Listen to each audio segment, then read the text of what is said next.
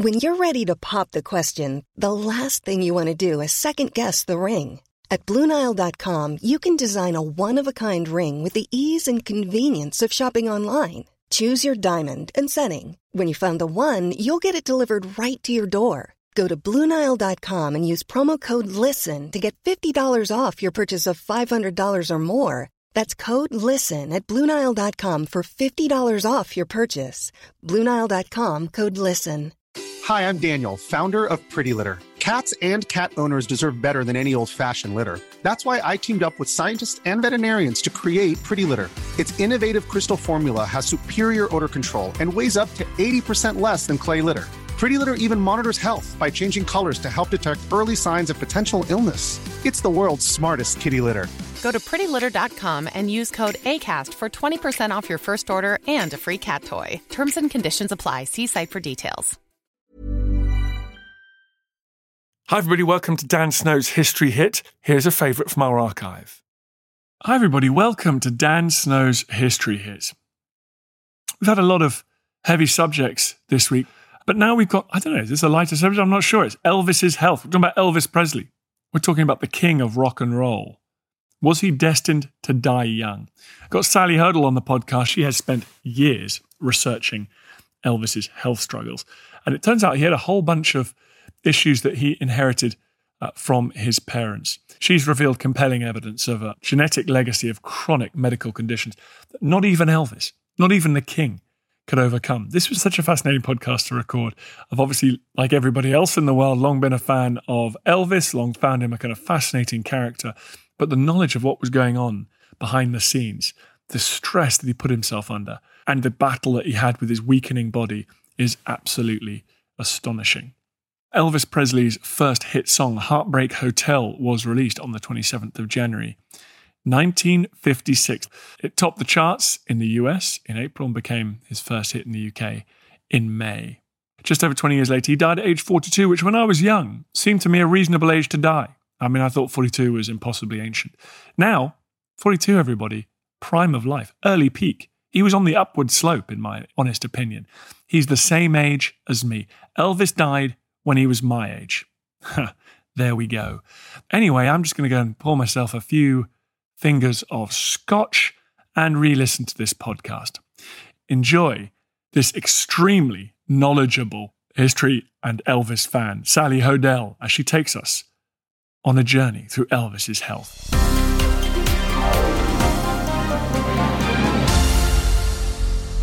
Sally, thanks so much for coming on this podcast. Thanks for having me, Dan. Now that we can make a judgment looking back, how big a figure do you think is Elvis in popular culture history, music history, just the history of the US? Pop culture-wise, I don't think he gets much bigger. And around the world as well. I always say that Elvis is as recognizable around the world as Mickey Mouse and Coca-Cola, as kind of Americana, right?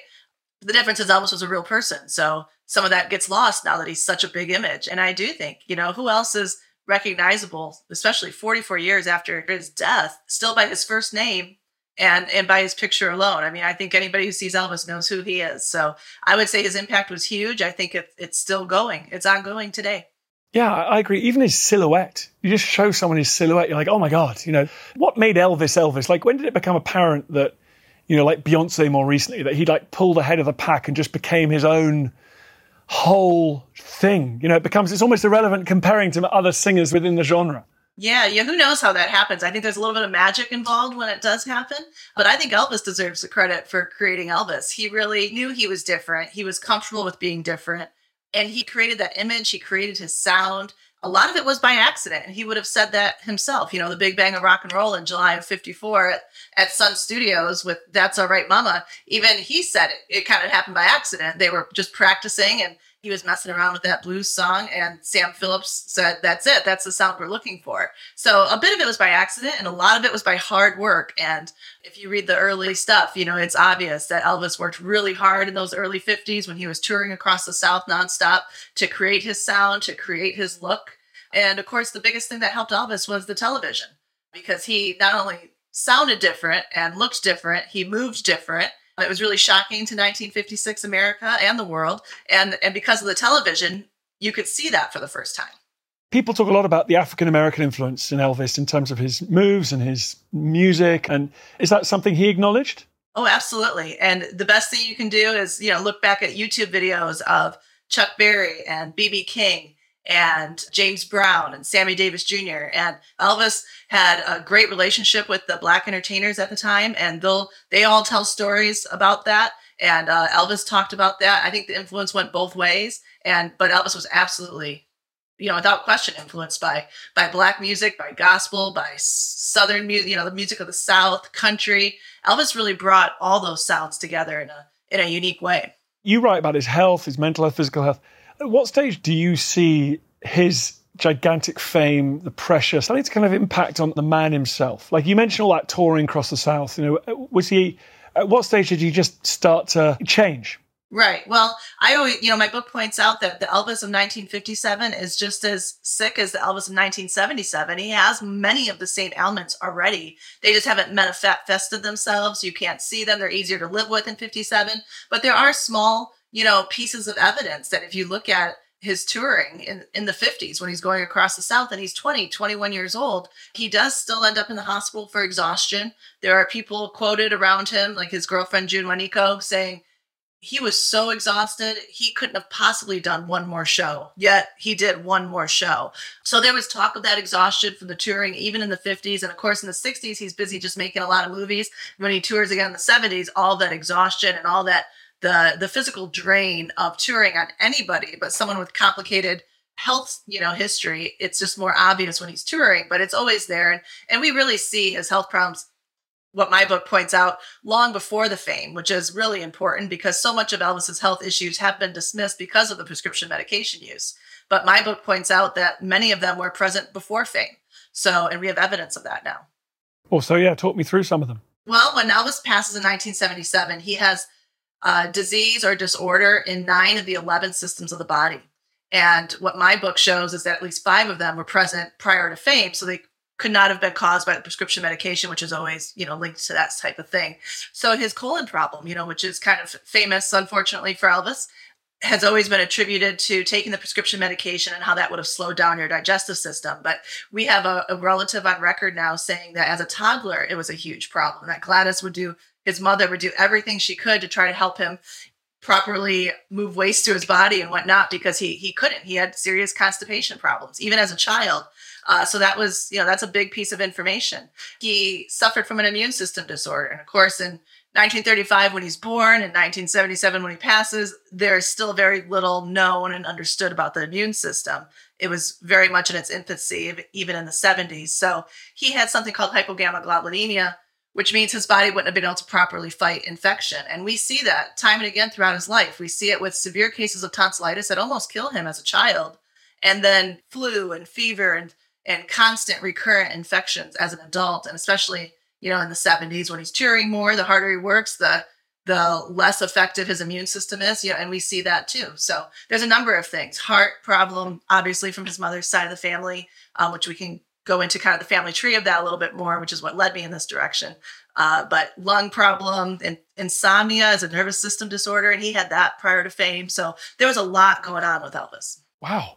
How did he keep himself together for so long on the road? Like, what were his coping strategies?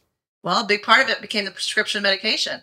And that started in the 1950s, around 56, 57, probably 57, with treating the insomnia, because he was fine as an insomniac his whole life up until all of that touring. And at first it was a real benefit because they are driving from city to city to city, hundreds and hundreds of miles between shows. So being able to stay awake and not needing a lot of sleep was a big advantage to Elvis at first. But then when fame really hits, he can only keep that up for so long, and he knows it. And because he did pull his family out of dire poverty, he feels such a responsibility to work hard and to continue working hard to keep them out of poverty.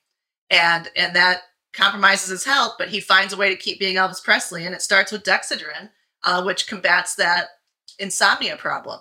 So it gives him the energy. He can get by on less sleep. And then it turns into needing something to sleep. So it grew from there. So you mentioned his family history and his poverty. I mean, talk to me a little bit more about the other family he was born into, and then maybe, the medical history of the family as well. The launching pad was knowing that Gladys died in a very similar 4-year degenerative pattern of health as Elvis did, and she didn't take the same prescription medication. So there had to be some similarities there health-wise. So looking into her side of the family tree, the maternal side of the family tree in particular, was really important. And what we discovered was that Elvis's maternal grandparents, so Gladys's parents, were first cousins. And of course, with that comes a lot of issues, oftentimes with that doubling of the gene pool, so to speak. And we see it in Gladys. We see it play out in her siblings. So with Gladys dies at age 46, Elvis dies at 42, but 3 of Gladys's brothers also die. 46, 48, 58, rather young and of heart-related type situations similar to Elvis and Gladys. So the family tree was super important in painting this picture. You listen to Dan Snow's History. More coming up.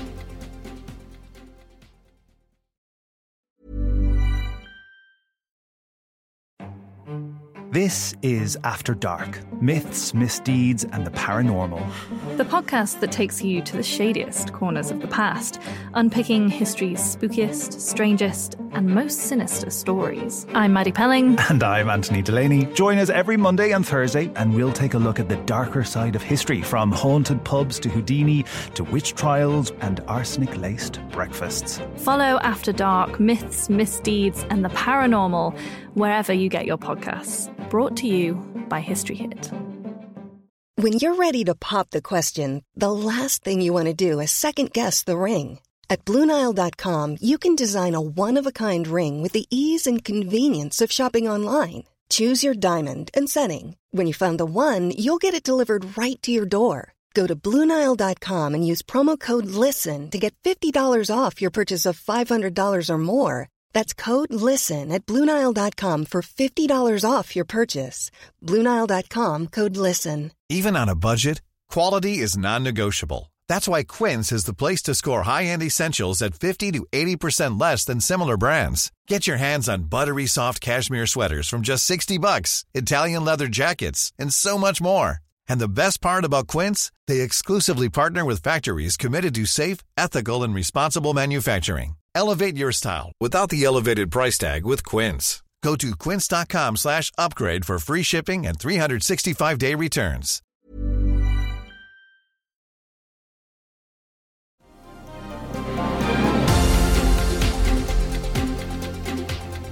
You mentioned he was keen to keep his family out of poverty. I mean, was he handing out money to relatives? Was he living a very lavish lifestyle? How did his fame and his money sort of change him? Sure. And with Elvis, there's usually more than one aspect to everything. And oftentimes you have to hold two things in tandem that kind of are opposite. And that's part of what keeps his story so fascinating. But yeah, he came from such dire poverty to such extreme wealth, and really very quickly. He did start in 54, but 1956 is just, it skyrockets him to a level of fame that no one had ever experienced before at that point. And with it came the money, and the money came very quickly. And money wasn't important to Elvis in the sense that he wanted to just have a lot of it.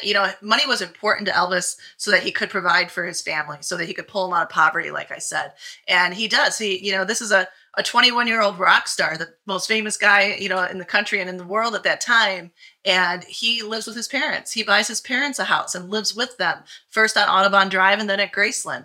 And then later, his grandmother lives with him. His aunt lives with him all through the 70s, 60s and 70s. His grandmother and his aunt are living at the house. Multiple family members work for him. He has aunts and uncles that do gate security and ground security. And, he would employ them in any way that he could.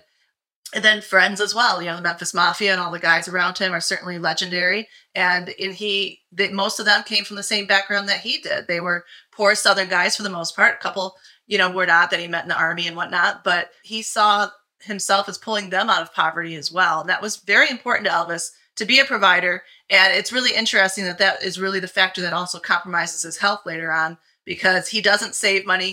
He's not good with money. He spends a lot. He's famous for that as well. So when he is sick and he needs to stop, he can't, because he still feels that obligation to keep everybody employed and everybody housed and everybody, subconsciously probably as far away from poverty as possible. You mentioned his physical health problems. At what stage do you think they manifest themselves really as mental health problems as well? That's a tricky question, because there's a lot of discussion about whether or not Elvis was really depressed or not. And I personally think that Elvis went through cycles of that, like any adult does, where life is disappointing and life is great and life is disappointing, where he was comfortable with fame and then times when he was more comfortable staying home. So I don't see him as this depressed, tragic figure.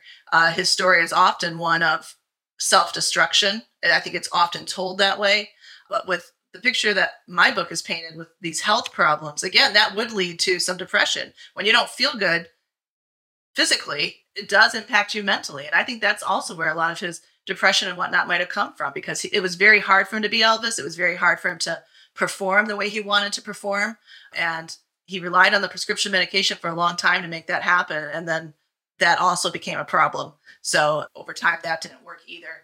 It's not a story of self-destruction. It really is a story of the struggle to survive for Elvis.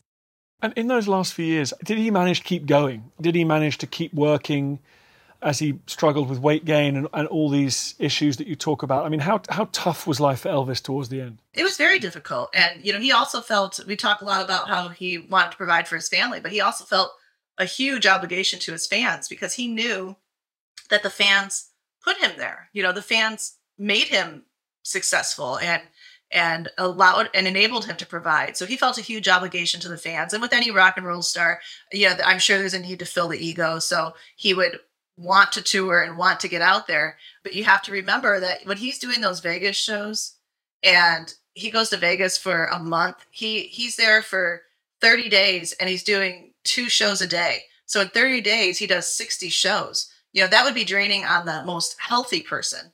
And Elvis was not healthy. He had compromised, systems in his body and disorder and disease. So he would leave that Vegas, month of Vegas performing. He'd have a couple of weeks off and then he'd be touring again, from city to city around the country and then back to Vegas. So I think it would have been draining on anyone. But there is a point where even Elvis knows that he can't keep being Elvis without the prescription medication, that he literally needs it to keep being Elvis Presley. And he had a lot of confidence in that because he felt, he studied the physician desk reference and he felt like he knew what he was doing. And that was both a positive to be informed and a negative because he had too much confidence. So he knew he couldn't be Elvis Presley without it. And it does become a problem. My book doesn't sugarcoat that at all. But what this book does is it answers that question of why. Why does Elvis turn to prescription medication? And it's because of his health problems, and it's to continue being Elvis Presley because it was that hard. I heard a story the other day about a famous Hollywood actor who is, making movies and making huge amounts of money, but he's so traumatized by his early years of acting work and not having enough money and having to do bar work and just living on every month's rent check, worrying about paying the rent every month, that he's still obsessed with needing to work and needing to provide. Why do you think Elvis worked that hard? Had he spent money? Was he not cutting the right deals with record labels? Why was he working that hard? Yeah, it's a lot of things. Number one, it's he's driven to work that hard. It just happened that he ended up being a rock and roll star. But if he had been an electrician or a number of other things that he looked into, he wanted to provide for his parents and pull them out of poverty. So he would have worked hard at anything to do that. But then with this fame that came, he felt an obligation to a lot of people. And that he was I think he was a hyper responsible person in that sense, whether he was, felt responsible to his parents or to the fans or to the Colonel, his manager, which is another big aspect. He didn't have very good deals with the Colonel. So the money that did come in, it wasn't financially handled properly. And then Elvis did spend, he's legendary for his generosity, and he gave cars away and rings away and jewelry away. So he wasn't a good saver either. And like I said before, in the end, towards that last year when he says, I don't know if I can keep going. I don't know if I can keep touring. And people around him are saying, take a break, Elvis. It's okay. You can stop. And he says, no, I've got to make payroll. So he really did. He had to keep working because he had overspent his means with things like the airplane and, things like that would require a continual income coming in to support those lavish things. You're so close to him now. How do you think he felt in those last few years of his life? I think he felt like any human being does, that accomplishes their goals. He found the stress and the pressure of it hard to live with at times. And yet, on many occasions, he is recorded as saying, I love being Elvis Presley. when a reporter said, is there anyone else you'd want to be? His answer was, are you kidding me? So he knew he had a good thing, and he did enjoy being Elvis Presley. Doesn't mean it was easy. Doesn't mean it was always fun. And at times, I'm sure he would have liked to have just been that kid in Tupelo that nobody knew. But there's plenty of evidence that he absolutely loved being Elvis Presley too. He died about to head off on tour again, right? He worked till his dying day. Absolutely. And he was really sick, and he had some phone conversations that week prior to leaving on tour, or supposed to leave on tour, saying, I don't feel good. It's tough for me to go. And they'd say, cancel the tour. Elvis say, no, I want to go. And then the night before he said to his cousin, this is going to be the best tour ever. So he was ready to go out again. He wanted to go out again. Unfortunately he passed away, but he was planning to go back on tour. There was a 12-day tour ahead of him. So I think with anyone, that is in that position, again, it's really hard to be Elvis Presley, and you're the one who has to go out there and travel from city to city and put on the shows. And he was doing, even when he was on tour from city to city, he'd often do 2 shows a day on a Saturday and a Sunday. So, just an astronomical rate that you don't see today from people that are as big as Elvis was. What finished him off? Well, again, it's an accumulation of all these things. When you have disease and disorder in 9 systems of the body, that's going to wear on every system of your body. He had a lot wrong with him, and a lot of it was genetic and congenital in nature, things he had no control over. The prescription medication he took, a lot of it was needed for those ailments. And then some of it, obviously became a problem. And the things he took for the ailments he had, like the insomnia, had tolerance levels. So then you would need more, and they didn't have the type of prescription drugs that we have today. For insomnia, they didn't have Lunesta and Ambien, for example. So you had to take Valium. So when you look at that, that final toxicology report and there's polypharmacy going on, you have to remember he needed a lot of that prescription medication. So I think it is an accumulation of a lot of different things that were going on in his body. But ultimately, the liver and heart problem that he had, the blood goes through the liver to go back to the heart. And when the liver's not functioning properly, it's going to return slower. And that's a problem. So it's kind of, when it works normally, it's like water going through a straw. And when it's not functioning properly, it's like pudding going through a straw. So you can imagine that blood flow problem was a real issue for him. So with his constipation, which is really one of his biggest ailments, he develops a megacolon, which is toxic in nature. And because he's going on tour, he was in the bathroom, all morning, trying to clear his bowels so he wouldn't be so bloated to go on tour. And that constant straining led to something called the Valsalva maneuver, which is a change in pressure between the heart and the blood flow. And it happens, during labor and things like that. But it was just enough for Elvis to create that cardiac arrhythmia, that change in heart rate. And that led to the heart attack, cardiac arrhythmia issue. And ultimately what killed him. So again, you can't say it's one thing. It's the liver, it's the heart, it's the colon, and how they all worked together. And in that moment, it led to his death. I remember when I was a kid hearing that Elvis had died when he was 42, it was like, he made it. He made old bones. That's impossibly old. Now that I'm 42, I consider Elvis to be in the prime of life, the absolute peak years. So how sad. He died so young, so young. So young. And you realize that now, in that when we can say he's been gone for almost 44 years, and this past January 8th, he would have been 86. So, when you think of things in those numbers, he's been gone a long time, and he was very young, and he missed out on a lot of, who knows? I always think of it in terms of, just like Gladys, his mother died at 46. She never had a chance to meet her grandchild, and Elvis didn't have a chance to meet his grandchildren. And a lot of that is because of genetic situation that they had no control over. Well, I hope his grandchildren listen to this podcast and read your book and go and get themselves regular medical checkups. That's all I can say. Thank you very much indeed. Tell me, how can people get hold of your wonderful book? Well, there's more information on my website, which is elvisauthor.com. And you can order it there if you like. It does ship around the world. But just recently, I partnered with a group called Strictly Elvis in the UK. You can Google them online and give them a call, because they are going to be the main distributor in the UK and Europe, and it'll save a lot on shipping, which was the main goal, so that this book can reach fans around the world and save on that international shipping rate. Thank you so much for coming on the podcast and talking about Elvis, his life and his health. That was absolutely fascinating. To think he really could still be alive, and it wouldn't be that crazy. Only in his age. He's younger than the Queen. The King is younger than the Queen. Right? So yeah, it's totally possible. But thank you for having me. I feel the hand of history upon our shoulders. all this tradition of ours, our school history, our songs, this part of the history of our country, all were gone and finished. Thank you for making this episode of Dan Snow's History. I really appreciate listening to this podcast. I love doing these podcasts. It's a highlight of my career. It's the best thing I've ever done. And your support, your listening is obviously crucial to that project. If you did feel like doing me a favour, if you go to wherever you get your podcasts and give it a review, give it a rating, obviously a good one, ideally, then that would be fantastic, and feel free to share it. We obviously depend on listeners, depend on more and more people finding out about it, depend on good reviews to keep the listeners coming in. Really appreciate it. Thank you.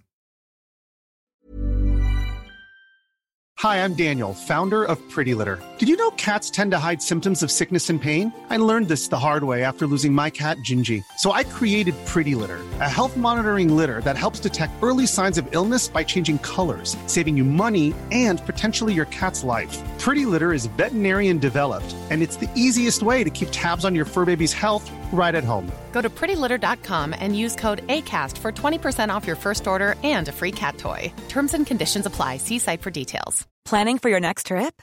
Elevate your travel style with Quince. Quince has all the jet-setting essentials you'll want for your next getaway, like European linen, premium luggage options, buttery soft Italian leather bags, and so much more. And is all priced at 50 to 80% less than similar brands. Plus, Quince only works with factories that use safe and ethical manufacturing practices. Pack your bags with high-quality essentials you'll be wearing for vacations to come with Quince. Go to quince.com/pack for free shipping and 365-day returns. Thank you for listening to this episode of Dan Snow's History Hit. Please follow this show wherever you get your podcasts. It really helps us, and you'll be doing us a big favour. Don't forget, you can also listen to all of these podcasts ad-free and watch hundreds of TV documentaries when you subscribe at historyhit.com/subscribe. As a special gift, you can also get your first 3 months for just £1 a month when you use code DANSNOW at checkout.